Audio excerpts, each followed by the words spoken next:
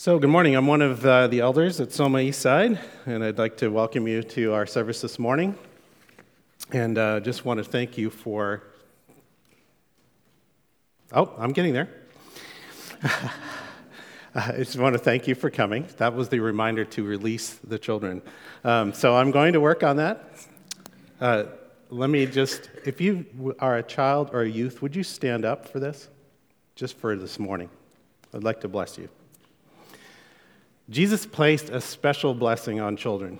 He never tired of children coming to him. And he actually told the adults to be more like children in terms of faith. So you are the future of the church, and you're part of the church now.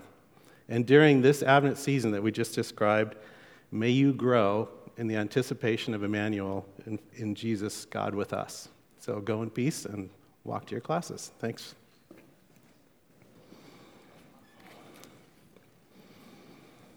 So we have been studying the book of James, and James is kind of known as a tell-it-like-it-is biblical writer. If you follow James and have kind of been following the sermon series, you know that he often uses strong language. No, not that kind. But a very crisp soundbite to get his points across. And his audience are Christ followers. His writing reflects what he believes that needs to be addressed if we are all to follow him seriously and sincerely. This is a serious book. Just a few of the topics that he has raised in the first three and a half chapters: trials, temptations, tests, knowing what the Bible says, favoritism, the relationship between faith and action, the control of our tongue, true wisdom and where it comes from, friendship with the world, judging others. Amazing list, and a difficult list. And last week, Pete brought us through the first section of chapter 4, where we considered what it means to slander someone. And he gave us perspective on how we push God and his law aside when we sit in judgment of others. In this next part of chapter 4, James decides he's going to challenge his readers about godless planning. So let's stand together and take a look at these verses as I read them. This is our passage this morning, James 4:13. Come now, you who say, today or tomorrow we will go into such and such town and spend a year there and trade and make a profit. Yet you do not know what tomorrow will bring. What is your life? For you are a mist that disappears for a little time and then vanishes. Instead, you ought to say, if the Lord wills, we will live and do this or that. As it is, you boast in your arrogance. All such boasting is evil. So whoever knows the right thing to do and fails to do it, for him it is sin. This is the word given to us by God, and all Scripture is inspired by God and is useful to teach us what is true and make us realize what is wrong in our lives. It corrects us when we're wrong, and it teaches us to do what is right. Please be seated.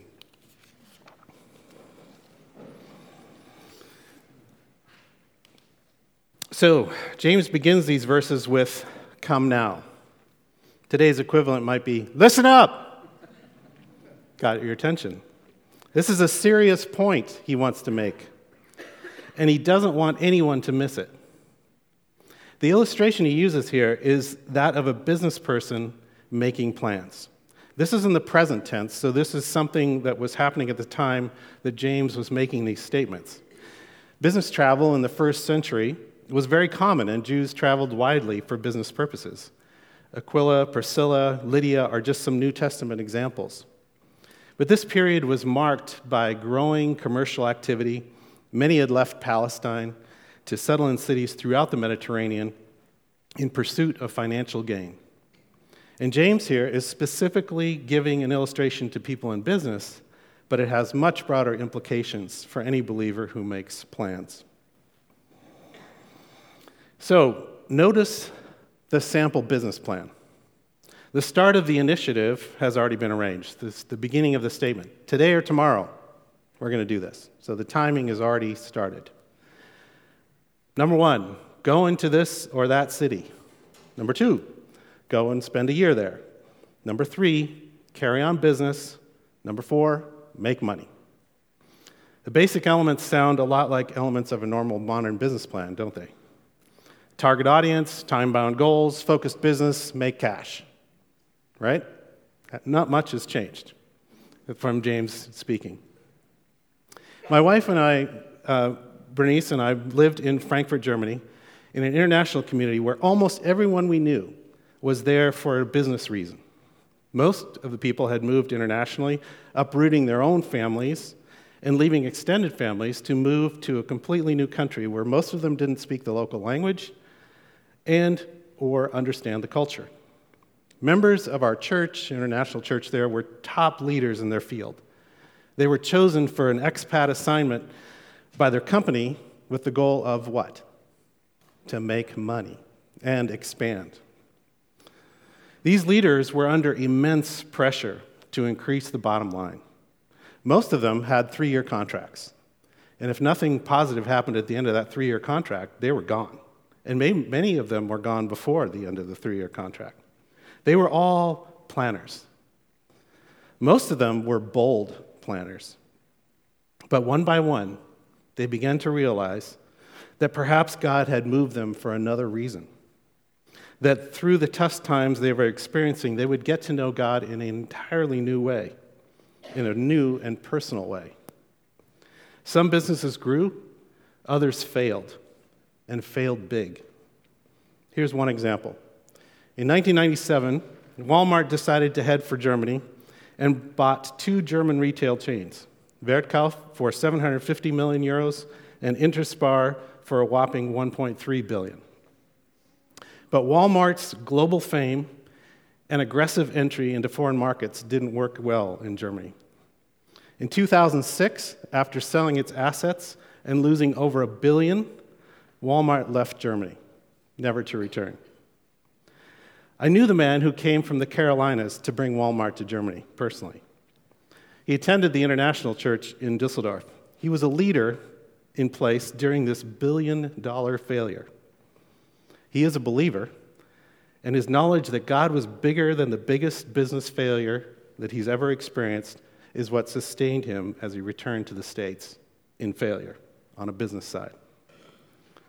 Over almost 17 years that we lived in Germany, Bernice and I saw business and health issues that sidelined some of these leaders, family problems, difficult adjustments to new culture, countless other things which required plans to be modified.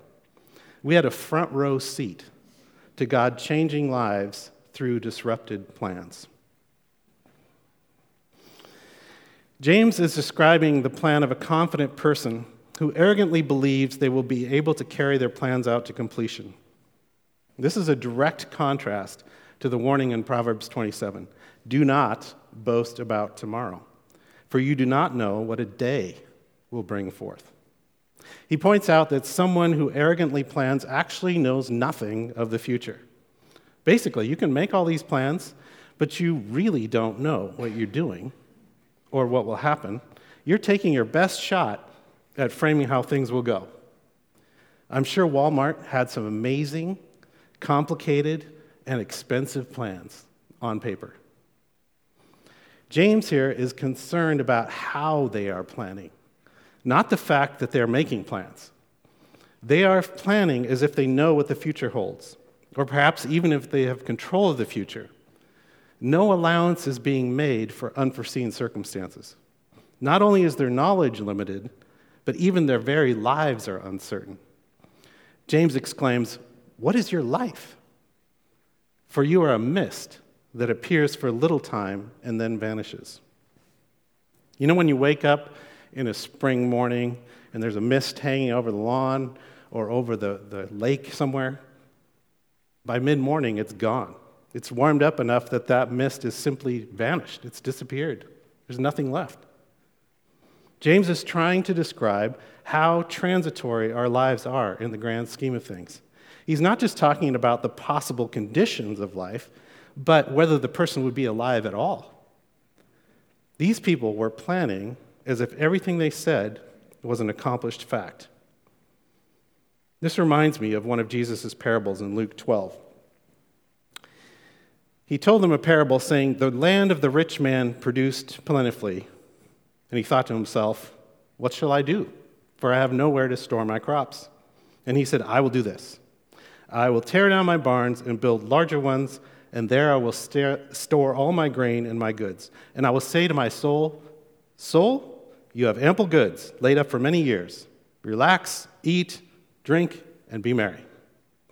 But God said to him, 'Fool, this night your soul is required of you, and the things you have prepared, whose will they be? So is the one who lays up treasure for himself and is not rich toward God.'" Note the plan. The rich and blessed man says, "I have a lot of crops. I'm running out of storage room. I need more room to store my goods, so I'll tear down my barns and build bigger ones to contain all my grain and goods." So far, so good, right? Makes sense. The man needs a bigger barn. But then he makes some assumptions based on the wealth that he feels like he created himself. He calculates that he has enough to relax, eat, drink, and be merry for many years. His trust is in his riches, his ability to calculate returns and dividends, but he doesn't include God in the equation at all. Who gave him the health and ability in the first place to make any money at all?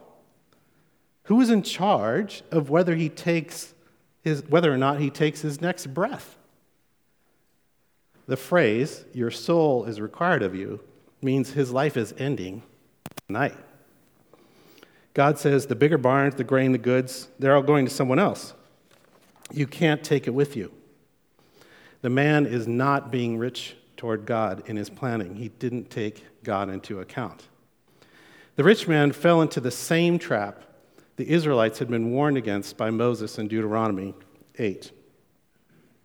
"When you have eaten and are satisfied, praise the Lord your God for the good land he has given you. Be careful that you do not forget the Lord your God, failing to observe his commands, his laws, and his decrees that I'm giving you this day. Otherwise, when you eat and you're satisfied, when you build fine houses and settle down, and when your herds and flocks grow large, and your silver and your gold increase, and all you have is multiplied, then your heart will become proud, and you will forget the Lord your God, who brought you out of Egypt, out of the land of slavery." The root problem here is pride and arrogance. For a believer to leave God out of their plans is an arrogant assumption of self-sufficiency. It's actually a declaration of independence from God. James encourages us to look at reality, and he suggests an alternate way of planning which acknowledges God. He begins now to address how a believer should act. "Instead, you ought to say," he continues in this hypothetical planning situation, "if the Lord wills, we will live and do this or that." The first thing that we need to recognize is that our very life depends on him and him alone. Acts 17 states he himself gives everyone life and breath and everything else. And the second thing is doing this or that we plan is also completely dependent on God's will, not ours.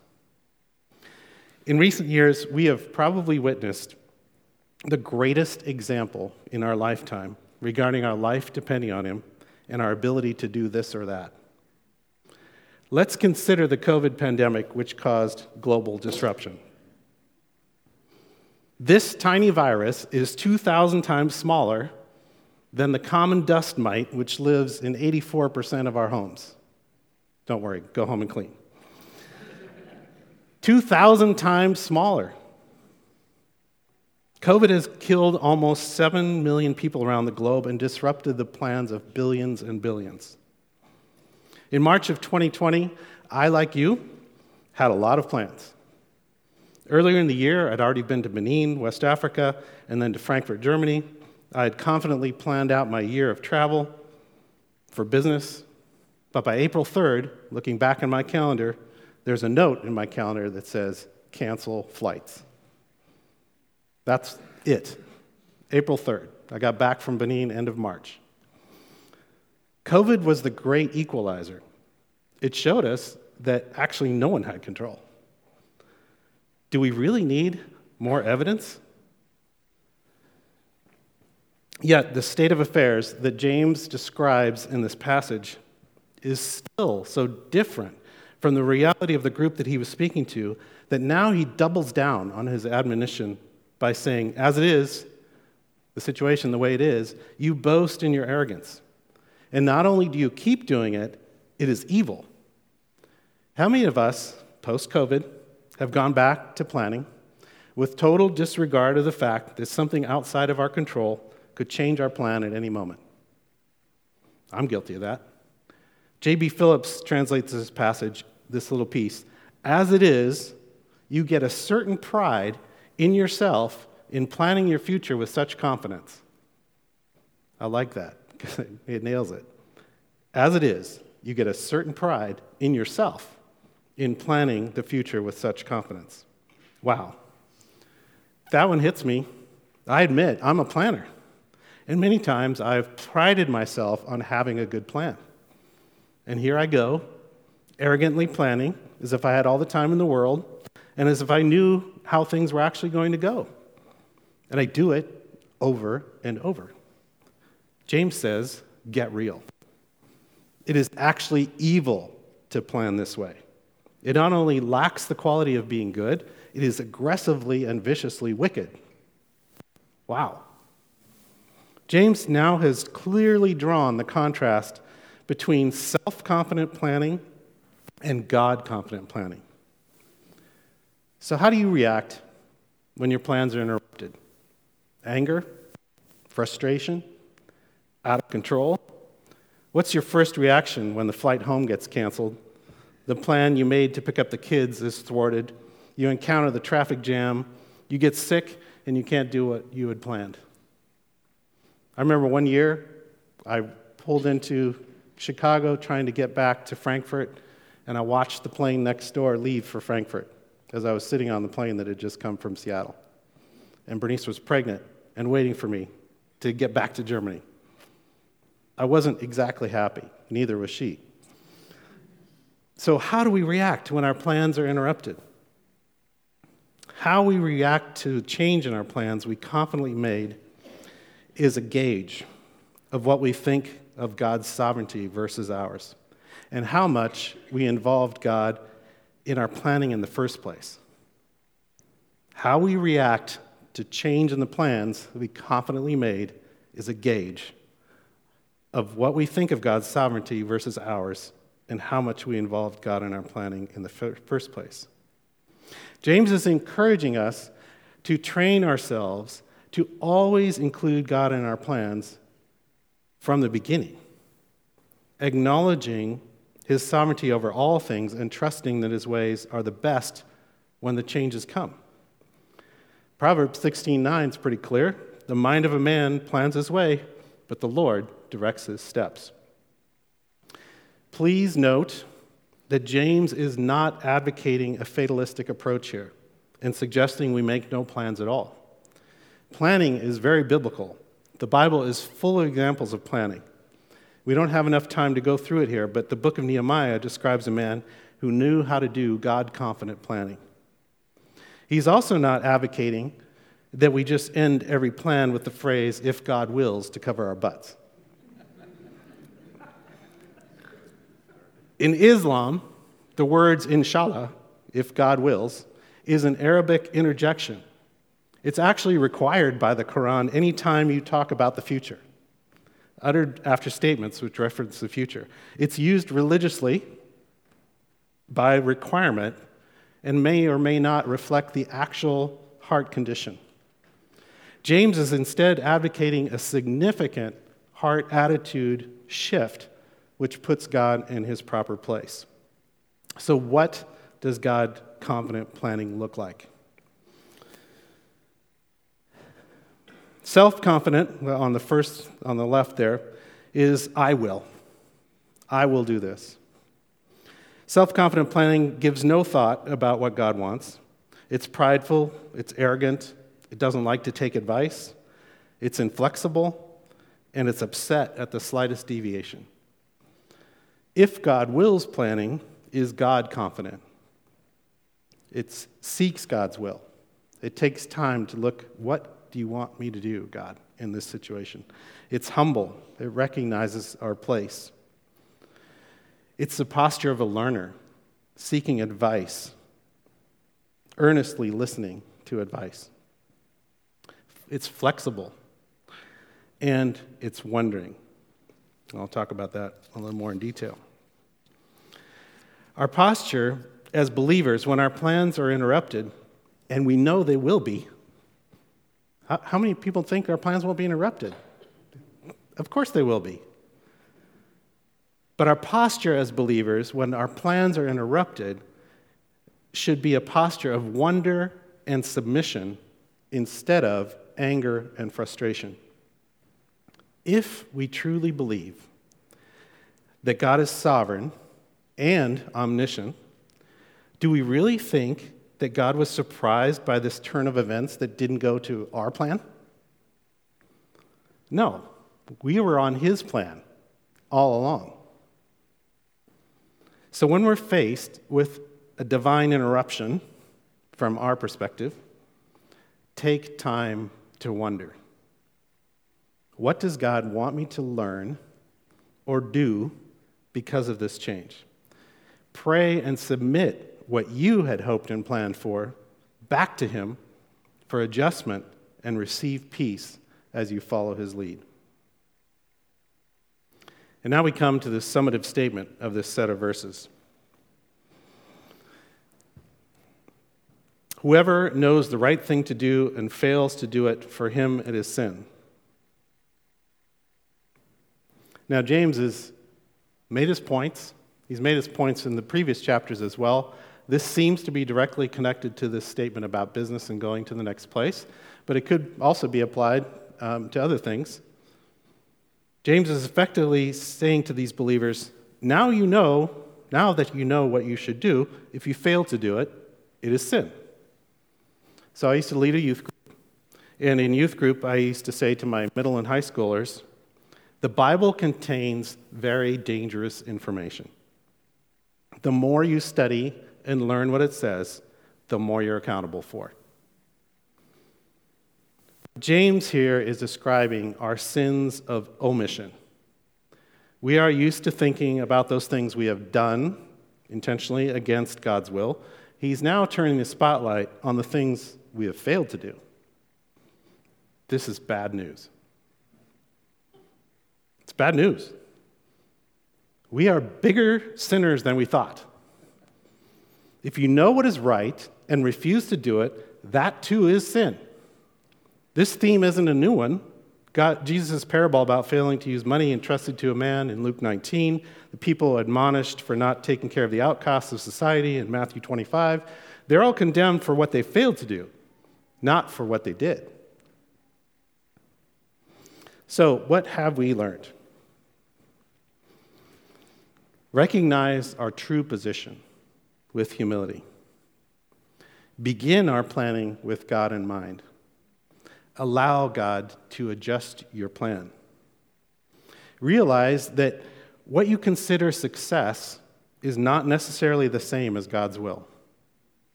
I'm going to say that again. Recognize that what you consider success is not necessarily the same as God's will. Perhaps this morning you've seen through God's word that the way you need to plan needs to change. You, like I, have fallen often into the trap of prideful planning with secondary reference to God. But thank God for his grace. There is good news. And as we repent of this planning, this godless planning without God, and remember the things that we have left undone, There is grace through what Jesus has done for us to try to get it right. As we move towards our time of communion, where we confess our sins and we're reminded of his grace, I want to share a prayer with you. Early in my relationship with my wife, Bernice, I attended an Episcopal church. I joke that I attended for a year to get her out of there, which actually worked. She went with me to the Presbyterian church. But the Episcopal church and many other churches use a book to guide their service, and it's called the Book of Common Prayer. It's also found in other liturgical churches. And it's been there for a very long time. But one of the prayers, which still reverberates in my brain from over 40 years ago, is this prayer, which I'd like to pray with you now. So let's pray this together. I'll start us off. Speak this out. Almighty and most merciful Father, we have erred and strayed from your ways like lost sheep. We have followed too much the devices and desires of our own hearts. We have offended against your holy laws. We have left undone those things which we ought to have done, and we have done those things which we ought not to have done. And apart from your grace, there is no health in us. O Lord, have mercy on us. We're now coming to the table which Jesus set for us as a reminder of his sacrifice on our behalf that pays for these sins done and undone.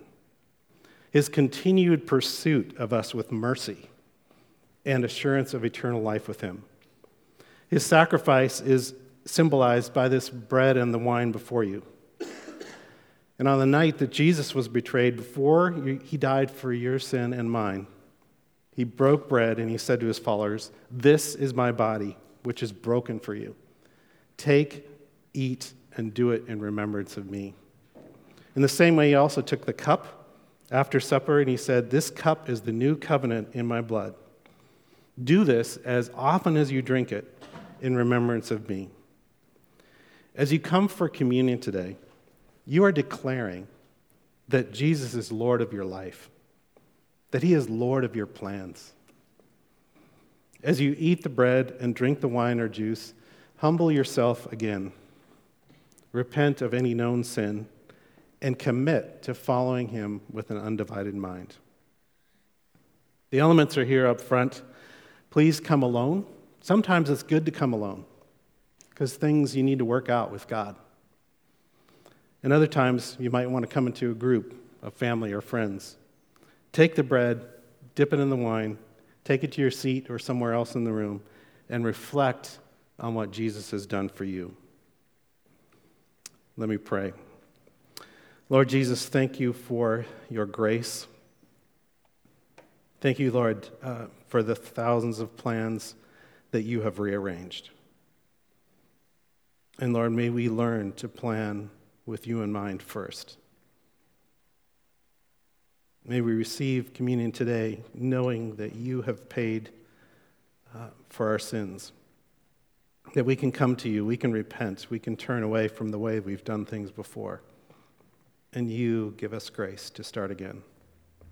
So, Lord, would you help us to place our plans firmly into your hands and trust you for the outcome. In Christ's name, amen. Thanks for coming today. Very glad you're here.